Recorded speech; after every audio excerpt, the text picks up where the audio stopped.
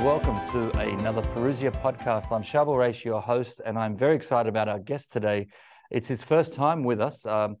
Not sure if you know him. He's appeared on many different Catholic podcasts. He's the founder of Souls and Hearts Ministry, soulsandhearts.com, and he's a clinical psychologist. And he's a clinical psychologist for over 20 years and has a very strong faith. So I'd love to unpack a bit about that with him. His name is Dr. Peter Malinoski, and he joins me from the States live. Hello, Dr. Peter. How are you doing? I'm doing really well. It is an honor to be with you, Shabal. Thank you for having me on. Thanks for coming on. We are on the other sides of the world, but it's so wonderful through technology we can connect like this and really share, I guess, truth and our stories together. Yeah. So maybe because it is your first time, Doctor, I'd love to just touch a bit about your background. You are a practicing Catholic. Have you always been? Are you a cradle Catholic? I am a cradle Catholic. Yes, I grew up. I was baptized, on a military base when I was just an infant. Went through 12 years of Catholic education. Grew up. Almost all of my childhood was in Wisconsin, up in the north. Yep. And and so 12 years of Catholic education, and then off to college. So, yep. And then go ahead.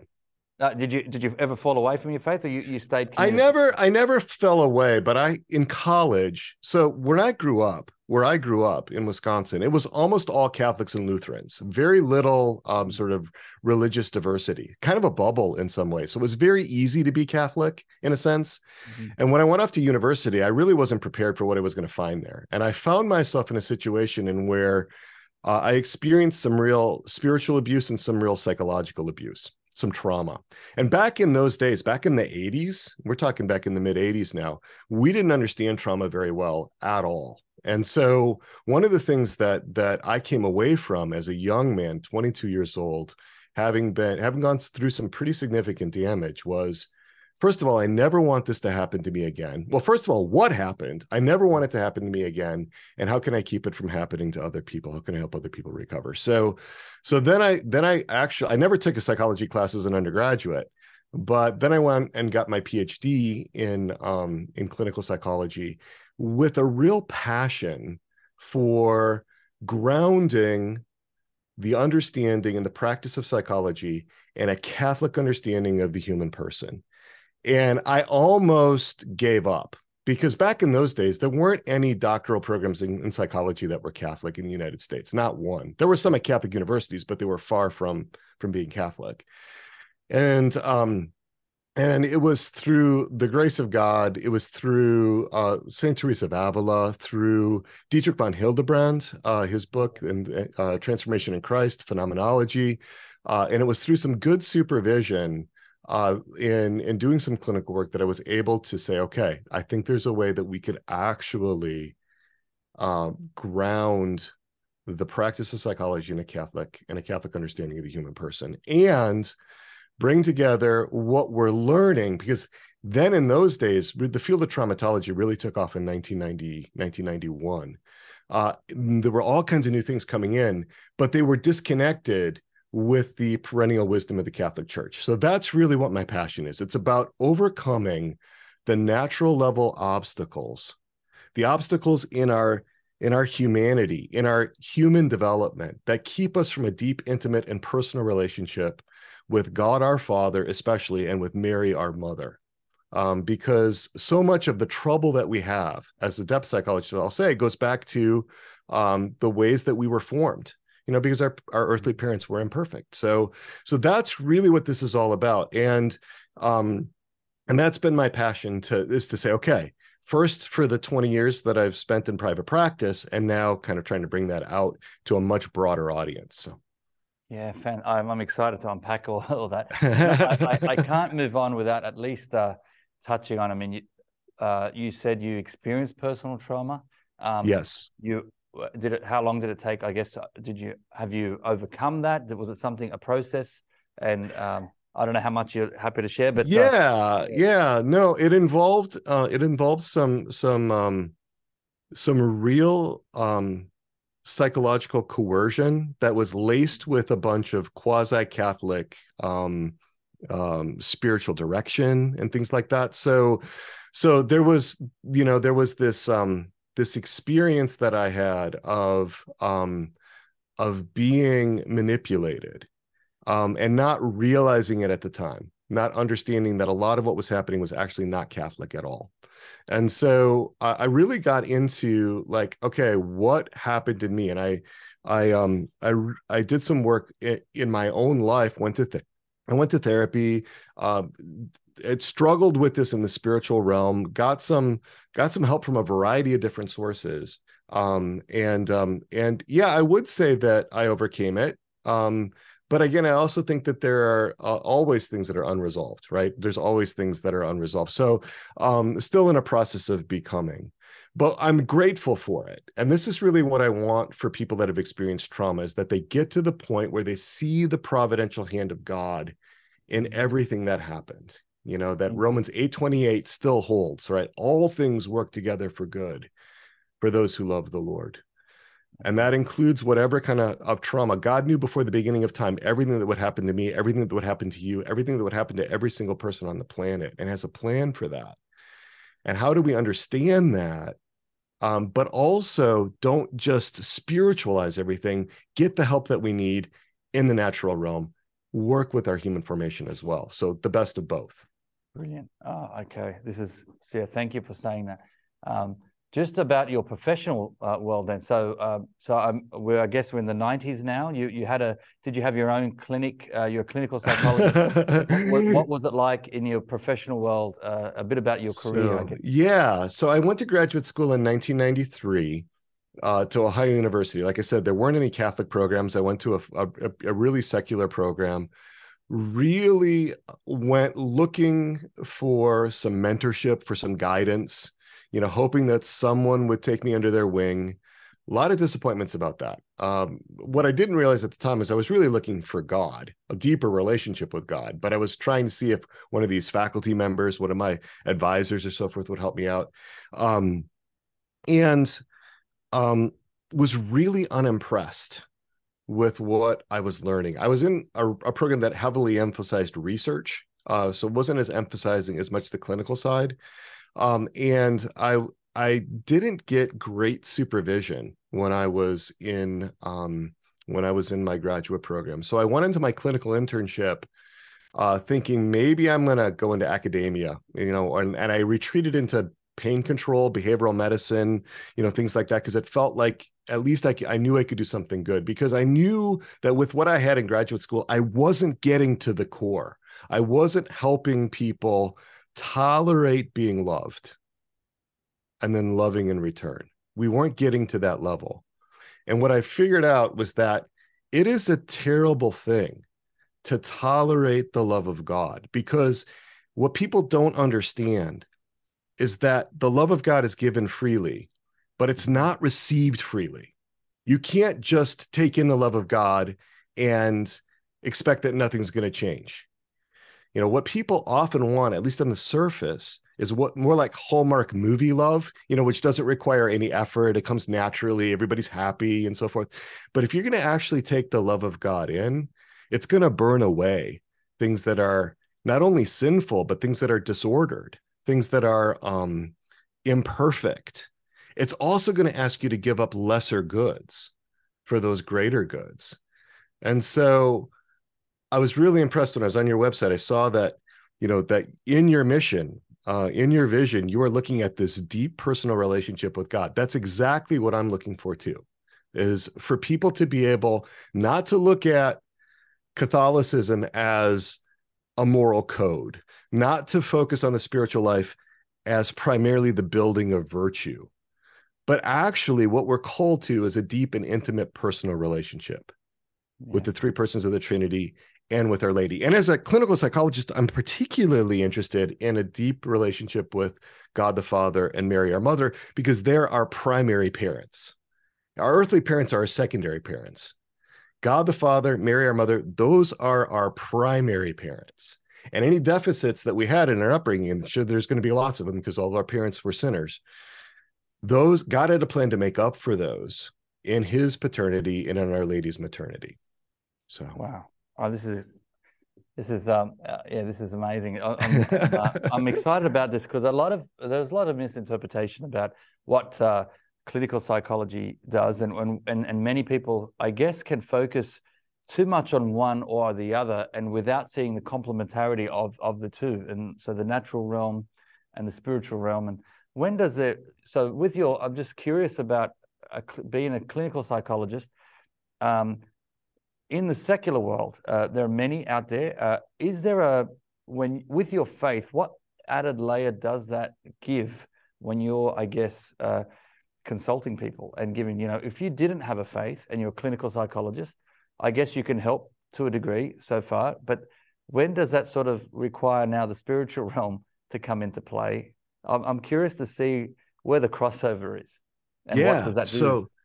So the practice of every psychology, every school of psychotherapy, for example, is grounded on four other disciplines: philosophy, theology, metaphysics, and epistemology.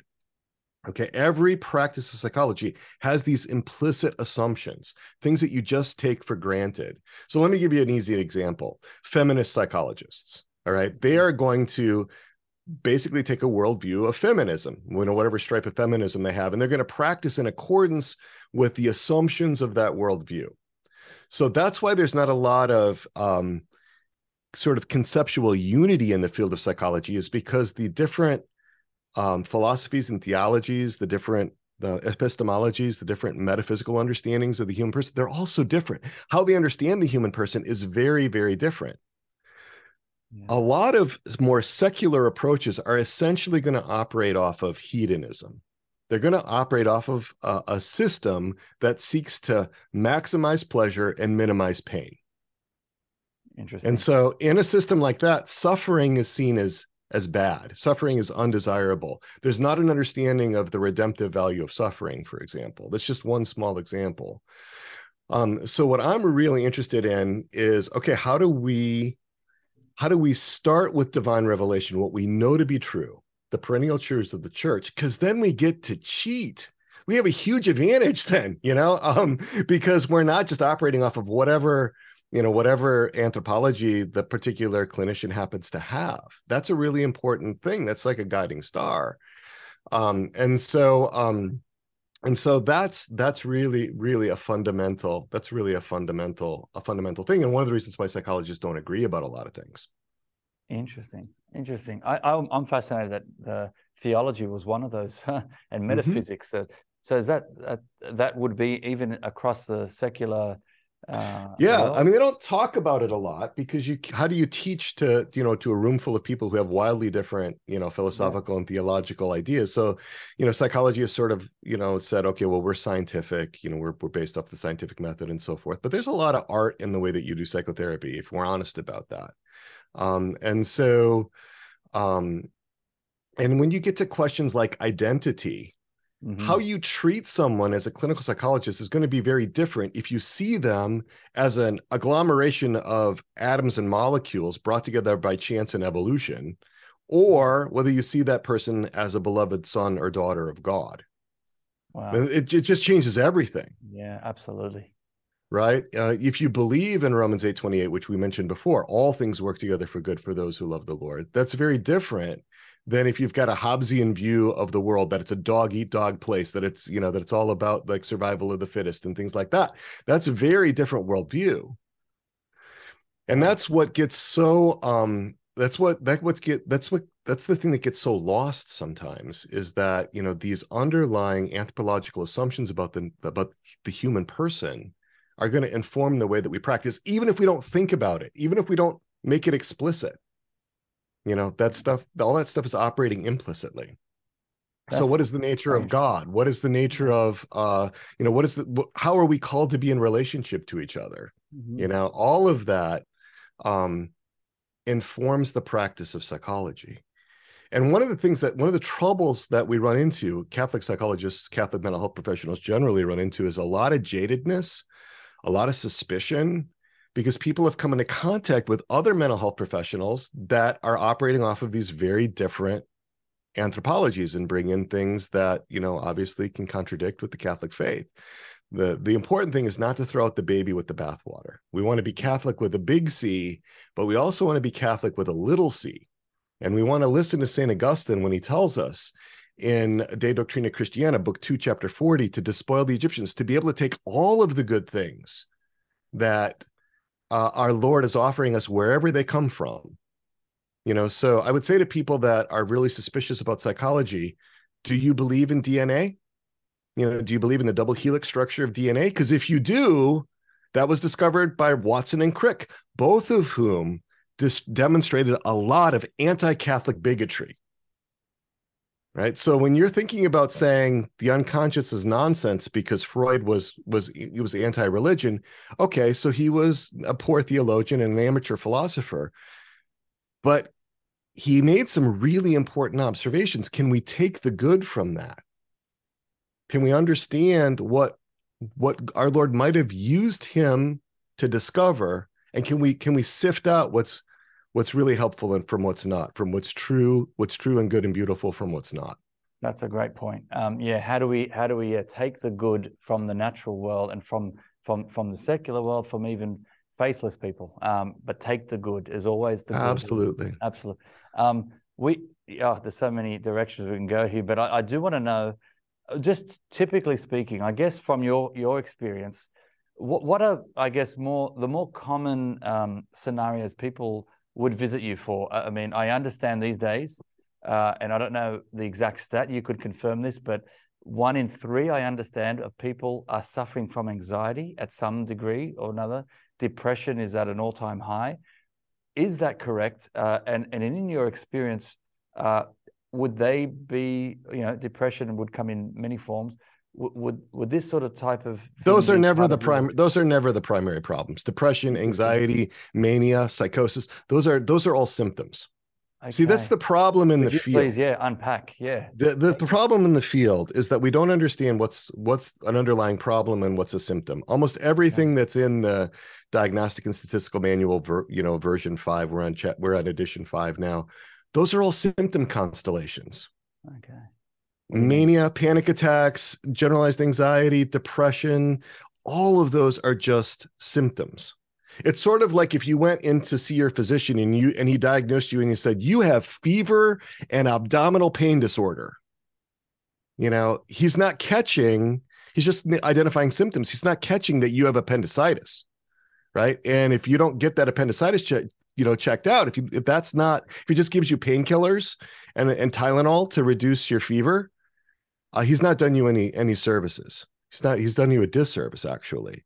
So a lot of the problem in modern psychology is that we are misdiagnosing, we're misunderstanding, we're looking at the symptom and saying that's the problem. And now let me be clear.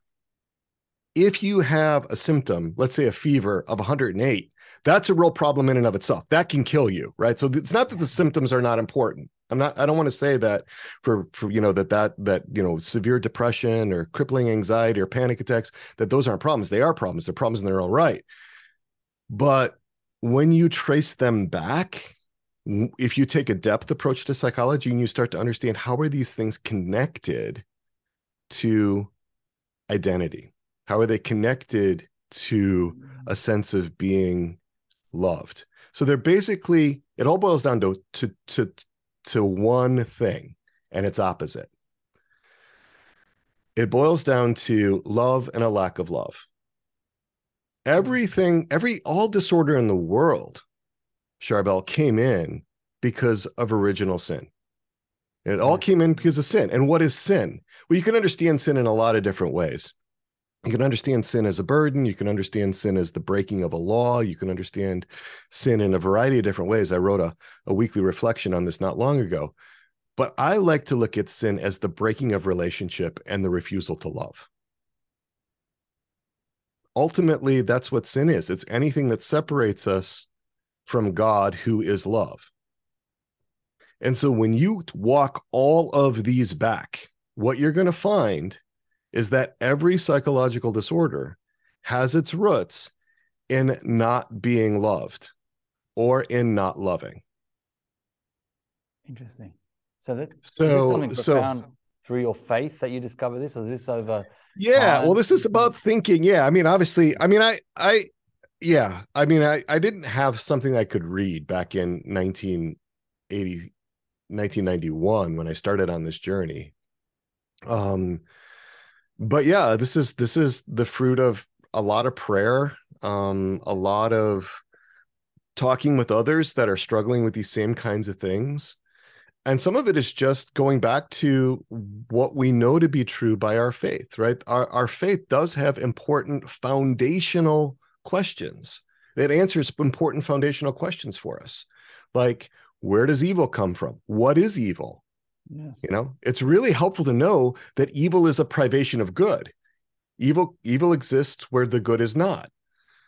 And so when you couple that with, you know, with what we're finding from all these other disciplines, and not just psychology, but also things like neuroscience, and you start to make the connections, it's amazing what can happen then.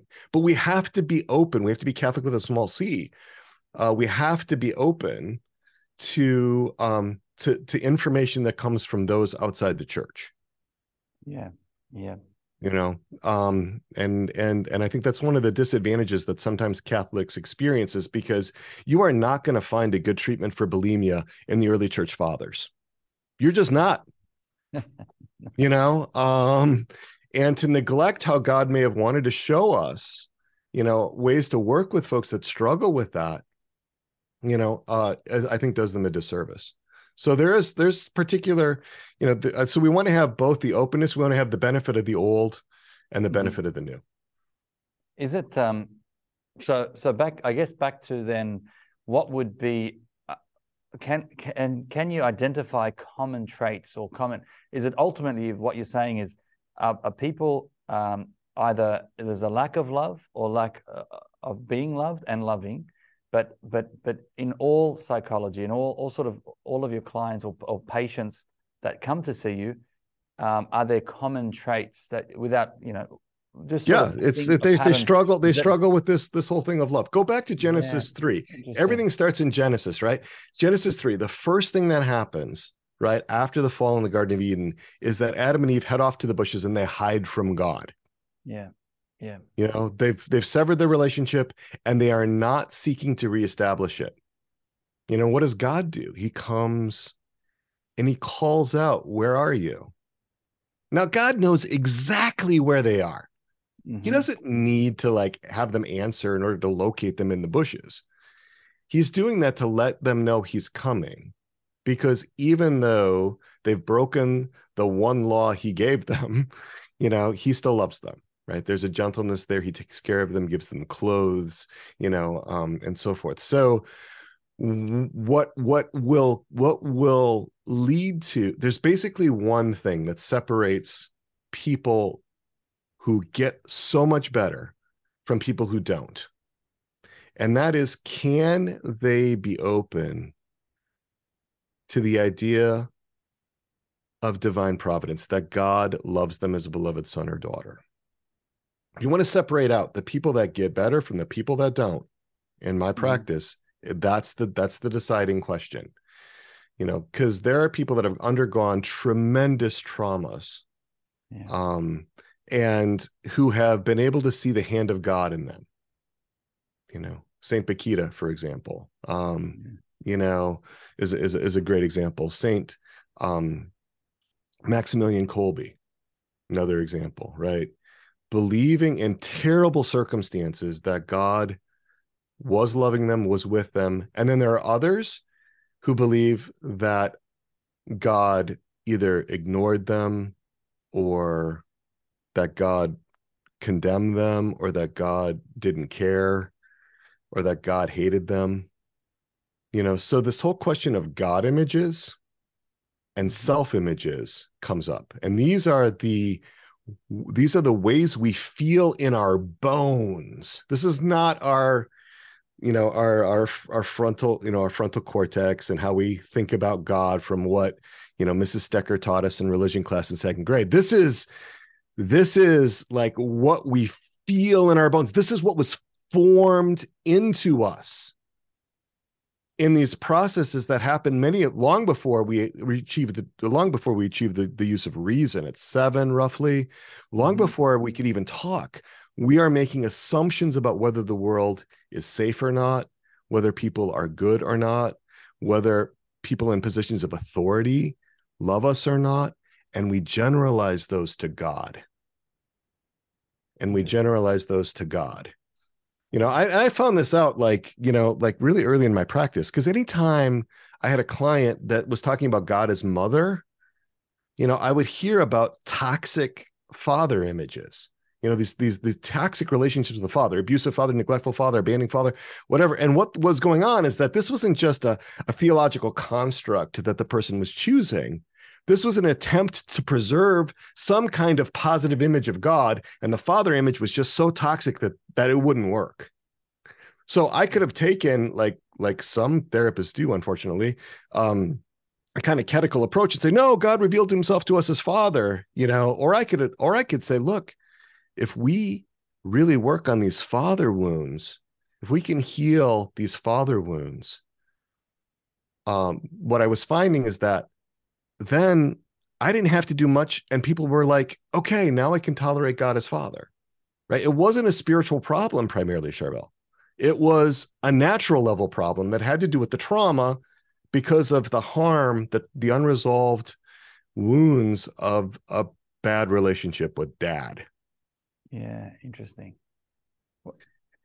Yeah. And so I was finding that people had so many different kinds of, so when I started out, I was so green. I was greener than grass. And I was the only really Catholic psychologist for in 6,000 square miles. I had people coming from hours and hours away, 16,000 square kilometers. And so they would, I was one that was going to say, yeah, I'm Catholic. I wasn't a very good clinician, when I started out. And I learned in relationship with people, about, and I was seeing all these connections because I was trained psychoanalytically initially. Well, not initially. My initial training was all cognitive behavioral therapy and behavioral medicine and stuff like that. But after I got out of grad school, I worked under a psychoanalyst for 7 years, and what he taught me was a great experience. He taught me about depth. He taught me, about symbol. He taught me about like looking way below the surface, about the difference between symptom and cause. And so yeah, I was starting to put these things. He wasn't Catholic, but I was bringing in the Catholic stuff, and so a lot of it was trial and error, and I appreciate the patients I had, or the clients I had early in my career, as I was fumbling around, trying to figure these things out. Fascinating. Is it healings? Is it like a healing wound? These wounds people go through, traumas. Can they take longer and short? Some might take longer to get through these and overcome these than others, I imagine. It depends on how open the person's system is to love. Okay. It really depends how open the person's system is to trusting, to tolerating the vulnerability around love. It doesn't have as much to do with symptom severity. Okay. It doesn't have as much to do with symptom severity. It has much more to do with, will the person dare? And for some people with complex trauma histories, I mean, I don't know if I would be able to come out of what they were coming out of. I wasn't given those. My story was different, but yeah, it's really about, can I believe? And they're going to have faith. Because faith is, this kind of trust or confidence in something you don't see. Often you're not going to be able to see it right away. We can acquire confidence in God in 2 ways. One, because of faith, and the second is because we tasted and saw. We're invited to, in the Psalms, to taste and see. And see the goodness of the Lord. That's a really visceral, relational thing. It's an embodied thing. Taste and see. Paul repeats it in Hebrews 6, if you believe that Paul wrote Hebrews. but it's a very visceral, relational, experiential aspect of this. It's not something you're going to study your way to. Some of the people I know I've had as clients that have had the most difficulty have had advanced degrees in philosophy and theology, have tried to think their way out of this. And that's not what we're called to do. We're called to become like little children. Let the little children come to me and do not hinder them, but the kingdom of God is made up of such as these. So, and there's a lot that we didn't understand 30 years ago. We didn't understand when I was in graduate school. When I started graduate school back in 1993, almost 30 years ago, we knew so much less about this stuff. And what's happened is that that now we are understanding the brain so much better. We're understanding neurochemical processes so much better. We're understanding it's been a real revolution. And so what I want to do is be able to bring these things. I don't expect that the bishops are going to understand this. I don't expect that priests are going to understand this very well. It's not really their area. But I think what we're called to do is kind of catch up with some of this and find the ways to be able to put these two things together. Yeah, that's a good point. That's a very good point. I mean, I can imagine how many different cases where priests have people who are struggling in many different fronts, and they're not, I guess, qualified to deal with many of these things. And however, they can give them support, they can give them guidance, and sometimes, I've heard this, a good confession can heal a lot, but it's naming what it is, isn't it? We're talking quite a range of things people are going through, but I love how you just said earlier, it does distill down to really the way you loved. Do you accept love, or are you loving? And it goes right back to Genesis and this understanding.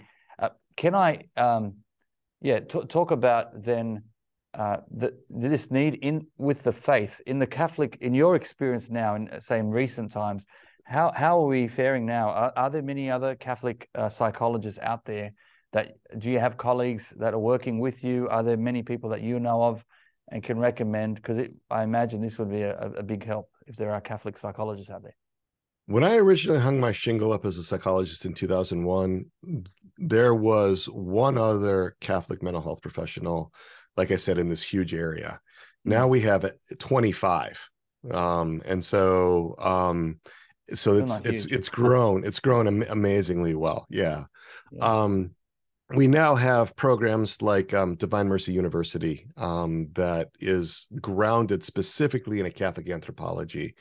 The Catholic Psychotherapy Association started up in the meantime, and they've got 600 or 700 members, worldwide, and an annual conference and a lively community. So we are in such a better place than where we were when I was starting out.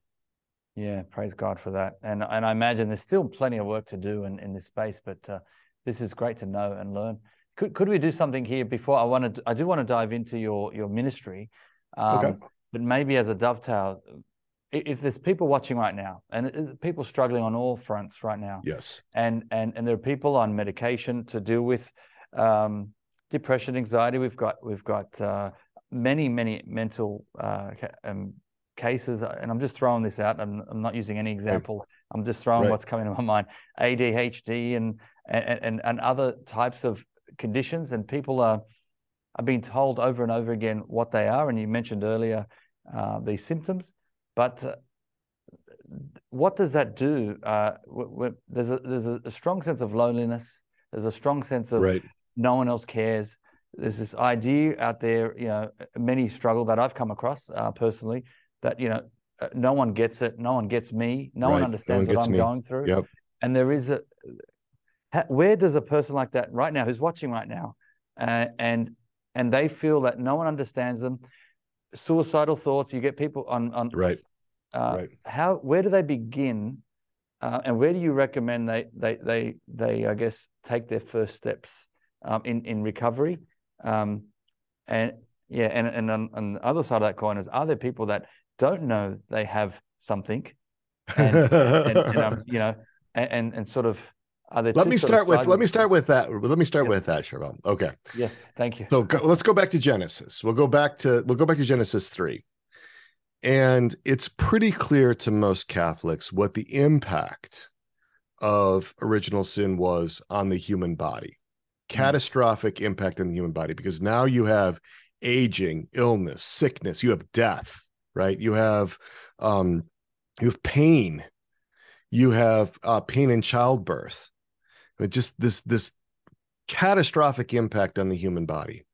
And that's pretty evident from how we were before the fall. I argue that the impact on our psyches was even worse, and we can't see it. We don't see it because it's not so obvious. And so what trauma does, and my co-founder of Souls and Hearts, Jerry Crete, he calls original sin, he also refers to it as the original trauma. Yeah. Because what trauma does is it fragments the person inside. It actually creates division inside, because part of what defines trauma is an experience that's overwhelming to the person. It cannot be appreciated. It cannot be managed. So it's got to be broken up. It's got to be sort of siloed in different ways within the person, and it leads to internal division within the person. That's the hallmark of trauma, which is why dissociation is so commonly accompanies trauma. We can't put A and B and C together. We can't handle the intensity of that. And so what we're looking for, and this is straight out of St. Thomas Aquinas, what we're looking for is internal unity or internal integration. That's what we're looking for in a natural realm. And so when we're so fragmented, we have to tolerate being loved first. We have to tolerate being loved first. Why do you say tolerate? I'm curious about that. Okay, because it goes back to what we were talking a little bit about before.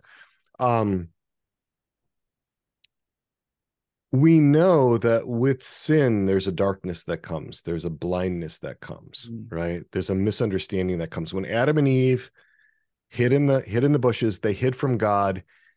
Their God image had deteriorated. They did not see God as he actually was. They did not understand love anymore because of the darkening of the intellect.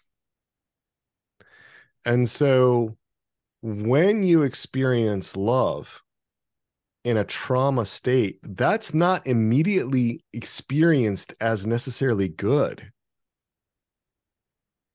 Let's say that, for example, you come across a person just in ordinary life at work or at the bus stop, and you notice the person's kind of struggling maybe a little bit, and you're just kind of kind, and she draws away from you because she's sensing that if she becomes vulnerable, she's going to lose it. She's going to burst out crying. There's going to be a scene.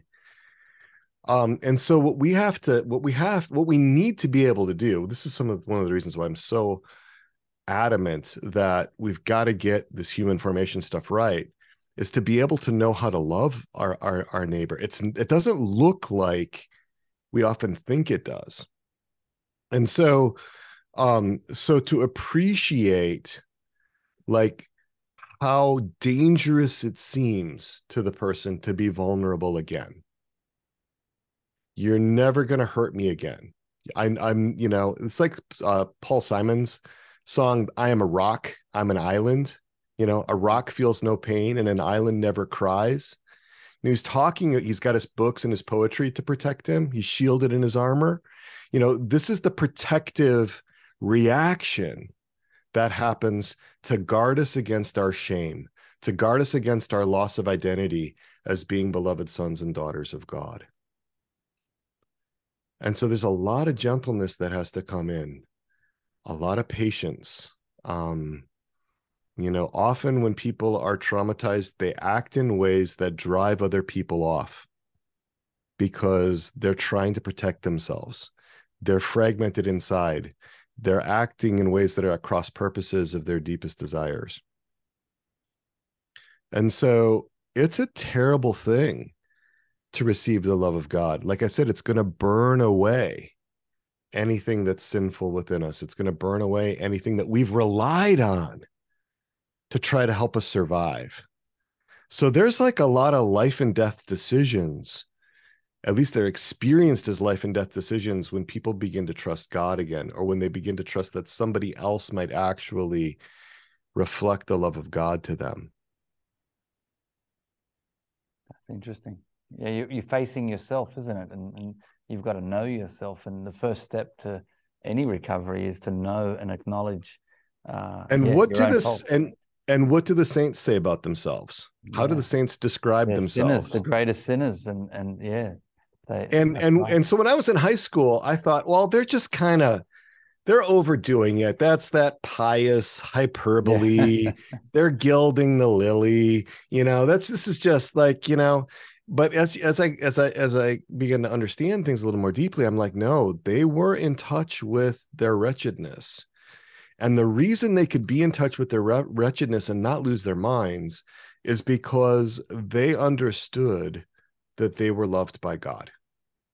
That's what allows them to see. It's not that they're more wretched than the rest of us. They're not, but they can actually hold that there could be this disorder inside.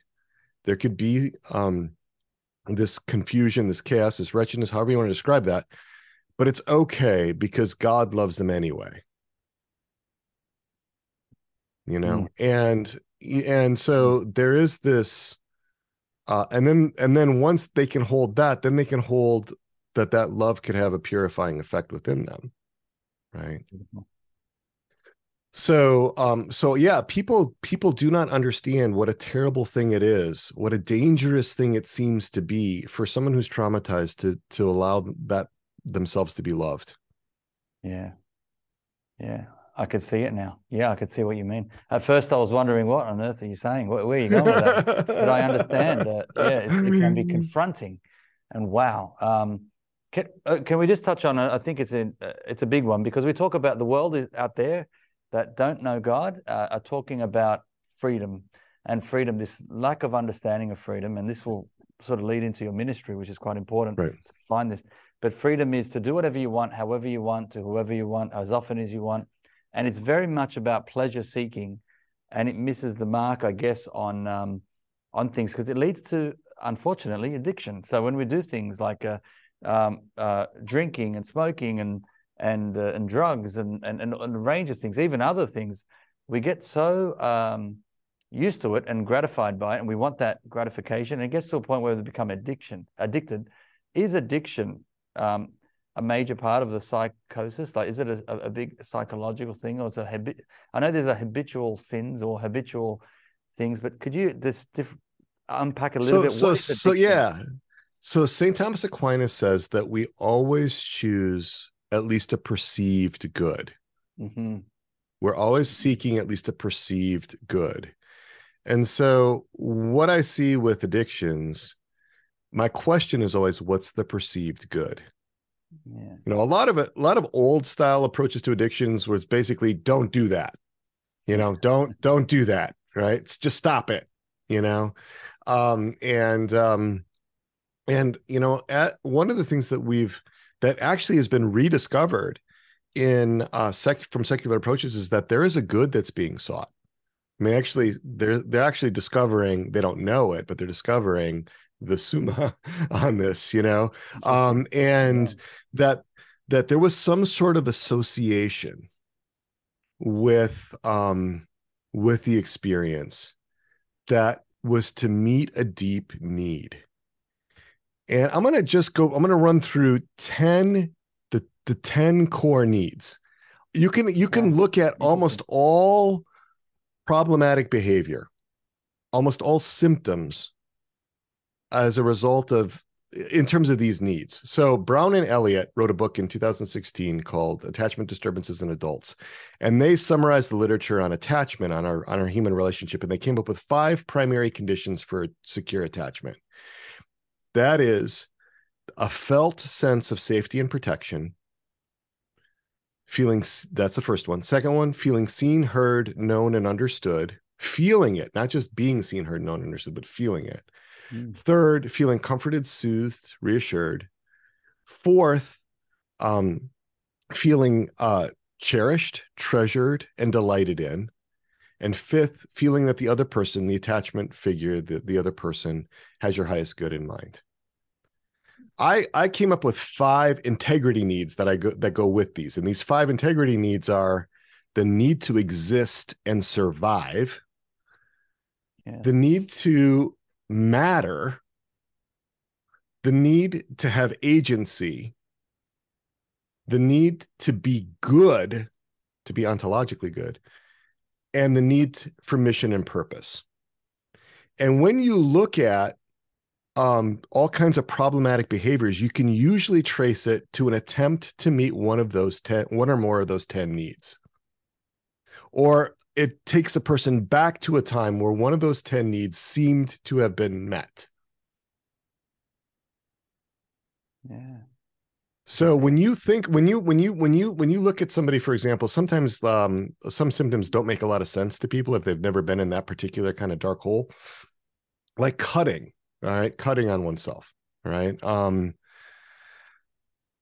We've recognized that if you get down to the bottom of that, it has different meanings because the symptoms can reflect different underlying conditions. But some people cut because when they see the blood come out, they know they're still alive. They feel so dead that they're looking for some kind of confirmation that they still exist, that they're still alive, right? That's an integrity need, the need to know that I exist.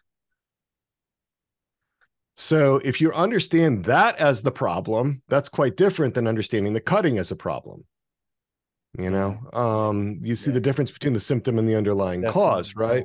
Right. And so if this particular person were to come into contact, receive the love of God, know that she was a beloved daughter of God, you wouldn't need the cutting to prove that you exist. Interesting. Yeah. Right. So what I think about when I think about addiction, and that could be a behavioral compulsion, as a way to continue to prove that I exist, or just that I feel something, right? Because sometimes there's so much dissociation, there's so much numbing out. That's the way the person knows to feel anything. I go back to these 10 primary needs. What's the answer to it all? It sounds simple, right? Going back to the Beatles, right? All you need is love. Yeah. But the question is, how does that make sense for that person? How does that get lived out with that person in that moment, in that situation? That's where you need attunement. You need to really be able to enter in to the other person's phenomenological world. And the number one thing that prevents us from doing that is our own formation, our own human formation, our own spiritual formation. Very interesting. I'm just thinking as you were saying that, and especially the first 5, you're familiar with the book written on the 5 love languages, and what that's trying to identify. And I just can't help thinking, is there some correlation here somehow? Because those needs in the are basically needs, aren't they? The 5 love languages are how what's been identified there, and it's a man of faith. It's what's your comment, I guess, the 5 love languages? Are you familiar with them? And then I think it's brilliant in the sense that it gets people thinking about these things and gets people thinking that you want to be able to understand love in the mode of the receiver, right? Yes. I mean, I've heard people say things like, well, that's just the way I love, I always give my nieces and my nephews a great big wet kiss on the face, regardless of whether they want it or not, because that's how I show my love. Well, that could be like really intrusive and invasive, right? Like, whoa, this is not love, right? No. So I think we really want to remember that we're working with somebody who might see the world very, very differently than we do. Saint Teresa of the Zoo, said that our souls are so much different from one another, more so than our faces, wow. And so how we react to something, is, can vary wildly from person to person, depending on what our particular experience of that particular thing is, So we want to be able to enter into another person's phenomenological world, to be safe enough to be invited in. Yeah, very good. Most people are really alienated. They really struggle with Yes. feeling seen, heard, known, and understood. They really, this one of feeling treasured, delighted in. You know, I was just talking not long ago with a psychologist friend of mine, Dr. Peter Martin, who said that's the toughest one, to have a sense of like really feeling it in our bones that God cherishes us and Yes. delights in us. And sometimes that's because of, you know, the lack of integration. It could be lack of faith. It could also be desolation, right? I mean, you know, we're, Yeah. you know, as we look at the biography, the autobiography of Mother Teresa, right? Long periods of time where she wasn't feeling that, you know, but she was Yeah. granted the faith to be able to at least understand that, you know, in a knowing by faith way. So, so the way that we can help others, if we really want to love our neighbor, I think we want to make sure that we're bringing in some of these ideas, even like the love languages, right? That was a popular book that came out, you know, it was readily accessible. And I think it helped a lot of people to Absolutely. actually recognize that, hey, my spouse's love language is touch and mine is giving gifts. And this is very different how, you know, what we're looking for in the relationship, you know, because we, you know, sometimes we take it a little too literally, do unto others as you would have them do unto you. Well, you know, we want to understand that a little more broadly than the particular behavior, because you might have an idiosyncratic thing, you know, and your wife might not want you to just serve her a beer and have her watch the football game or the soccer game, right? I mean, she may have a very different thing. She might have a conversation or something, right? So, you know, so you know, we want to really appreciate what other people, um, not just, and not just what they want, but what they need. And Mm. how do we Mm. offer it to them, you know, incrementally? You know, St. Paul talks about, you know, meat and milk. You have to I be know. careful in the approach too about what can they tolerate. Like God was, right, in the garden, calling out to them. If he had appeared in front of them in the bushes, you know, full manifestation of all of his glory, Yeah. they couldn't take that.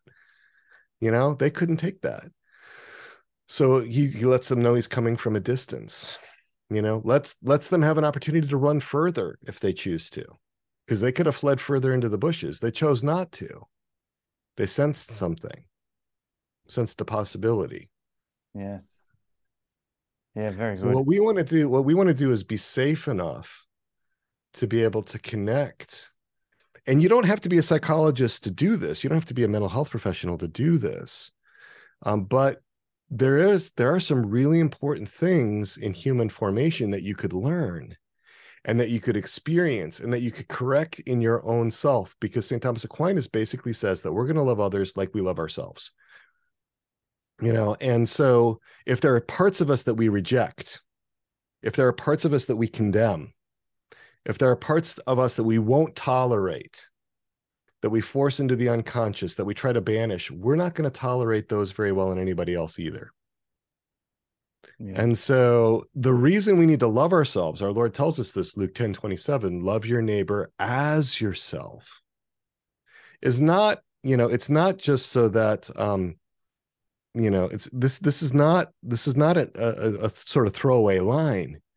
We actually do need to love ourselves in order to value ourselves, in order to be able to make a gift of ourselves to anybody else. If we treat ourselves badly, if we think of ourselves as worthless, what kind of gift are we going to be able to make of ourselves? So there's a lot of human formation work that we need to do, even more so now, because we've gotten so far away from natural law. We've gotten so far away from what we can observe and what we can embrace using unaided, human reason alone. And so there's actually a greater need for it now than there might have been in years past. I agree. Yeah, that's fascinating. I wish we had more time because we could go. I mean, there's courses and a whole range of things that you've actually got.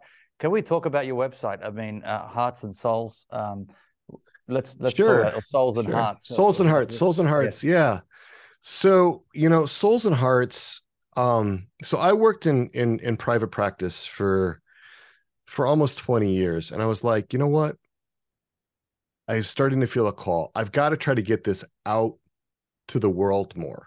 You know, Yeah. I'm not just supposed to stay in my consulting office with my, my 20 clients, and my comfortable little hobbit hole that I'm in, which I'm in right now. And this is part of my house. It's a very nice little setup. I've got a little 5-acre farm, and so forth. But I had a sense that God was calling me to like get this out more into the world. And so what we're doing with the Souls and Hearts, what we're trying to do, this is the big goal, this is the why that Souls and Hearts exists, is to help people have this deep, personal, intimate relationship with God the Father, with Mary our mother, to be able to receive love and to love back. And a lot of other ministries, a lot of other organizations are focused on this, but our particular corner of the vineyard is to overcome the natural level obstacles, the human formation obstacles, the things that get in the way because of our human formation. And you don't have to just go to therapy or counseling for that. Therapy and counseling don't have a monopoly on that. When Adam and Eve were banished from the garden back in Genesis 3, and there's an angel with a fiery sword, there wasn't like a community mental health clinic that just sort of, sprang up, right? We have other ways that we can work with this. So what my partner, Dr. Jerry Creed, and I have done is we're bringing together the best of human formation resources, the best of psychological resources grounded in a Catholic faith, grounded in a Catholic understanding of the human person. These kind of resources that are retrofitted to understand who we are as beloved sons and daughters of God. And so we bring that out in that website. We're the most active, we're the biggest Catholic psychology website out there. We started out doing courses, and what we've come to more and more is the importance of community. We're really focused, this is the way I think about it, we're really focused on the salvation of hearts. There's a lot of talk about the salvation of souls. We're focused on the salvation of hearts. If you save the heart, you will save the soul. And right now, so many people, the way to the soul is through the heart. You've got to start with the heart, or none of the rest of it will make sense. You've got to meet them in some way that they can understand. If you start talking about like a lot of theological stuff, or even a lot of apologetics or catechesis, it's all up in the head. It's all up in the head. We want to go for the heart by heart. We work at an individual level. That doesn't mean we're doing all one-on-one stuff, but we are bringing people together in communities where they have accountability partners, where they're meeting in small groups, and they're able to take in the kind of resources that we offer, like in the Resilient Catholics community, which is a community that I lead. We've got a whole year-long program to help you with your human formation. It's grounded in a particular way of looking at internal change and integration called internal family systems. That's well adjusted. It's well able to be engaged in with somebody wanting to do their own work. So we set up conditions for success where people can be on this pilgrimage together. We call our small groups companies, and we call our accountability partners companions, sort of like the Lord of the Rings, because we're on this adventure. We're on this adventure towards better human formation. So Souls and Hearts doesn't really have a spirituality per se. I mean, it's all grounded in Catholicism, but because it's human formation, it's not really working in the spiritual realm primarily. And so that's why our patron is St. John the Baptist, because he prepared the way for the Lord. We're shoring up the natural foundation for the spiritual life. We're helping to overcome, because whatever problems you have in relationships, Charbel, whatever it is, avoidance or fear of vulnerability or whatever it is, you're going to take that into your relationship with God. Anything that you struggle with on relationships here on earth in your natural level connections, you're going to bring that into your relationship with God. Interesting. I mean, we've heard it many of the saints. Grace builds on nature, doesn't it? Grace perfects nature. Exactly. Yeah. And so we don't want to neglect that. We don't want to neglect that. Otherwise, there can be all kinds of spiritual form. And this is what I was finding 20 years ago when clients were first coming to see me. They had gone through so many spiritual means. They had tried so many spiritual solutions. And it's not that those things were bad, but we were dealing with a natural level problem. If you've been in a car accident and you've got a bad cut, you've got arterial bleeding, you're going to use a natural level solution, probably a tourniquet, probably getting to the hospital, repairing those arteries, rather than looking for a spiritual solution, right? And so what we want for folks is to be able to have these solutions, these answers on the natural level. Why? So that they can begin to connect with their spiritual parents, their primary parents, God the Father, Mary, our mother. Those are who we're called to be in primary relationship with. Our natural level parents ideally should point the way to God the Father and Mary, our mother. But we don't think about it that way, and this is really ultimately where I think we have to go. Yes. And so that's what our efforts are all focused on. Our why, about the salvation of hearts, really working at that felt level. Not that feelings are everything. I don't want to get caught up into some, so the idea that subjectivism is everything, because it's not. But to be able to work in that natural realm, because there's been so much trauma, so much disruption there. Fantastic. That the website for people, if they want to get to know more or get involved or learn more. The website is soulsandhearts.com. I do a podcast called Interior Integration for Catholics. It's on all the major podcast networks or podcast platforms. And then I also do a weekly reflection that I put out every Wednesday. You can sign up for that at soulsandhearts.com on the homepage. And then we have the different communities, right? I have a whole community. I have about 80 Catholic therapists in the interior therapist community from all over the world, including Australia, including New Zealand. So they're learning, and what we focus on in that community is all about their human formation, because the number one thing that keeps a Catholic therapist from being able to really help a client is their own human formation. It's not about their professional development. It's not about their skill set. It's not about, their techniques and all of that. Usually it comes because there's some kind of block in the therapist that's preventing the therapist from being able to connect with the client in that same kind of area. There's a blind spot, there's a no-go zone, something there. And so it's a very different way of thinking about of supervision, thinking about consultation. So there's these different communities. The Resilient Catholics community. We also have the Catholic Journeymen, which is for men who are working on overcoming they're working towards chastity. They're working towards purity in their relationships. We've got that community. And then just a ton of resources. If you go to our resources page, we have them all alphabeticalized for everything from addictions to vocational discernment. So lots and lots and lots of resources there.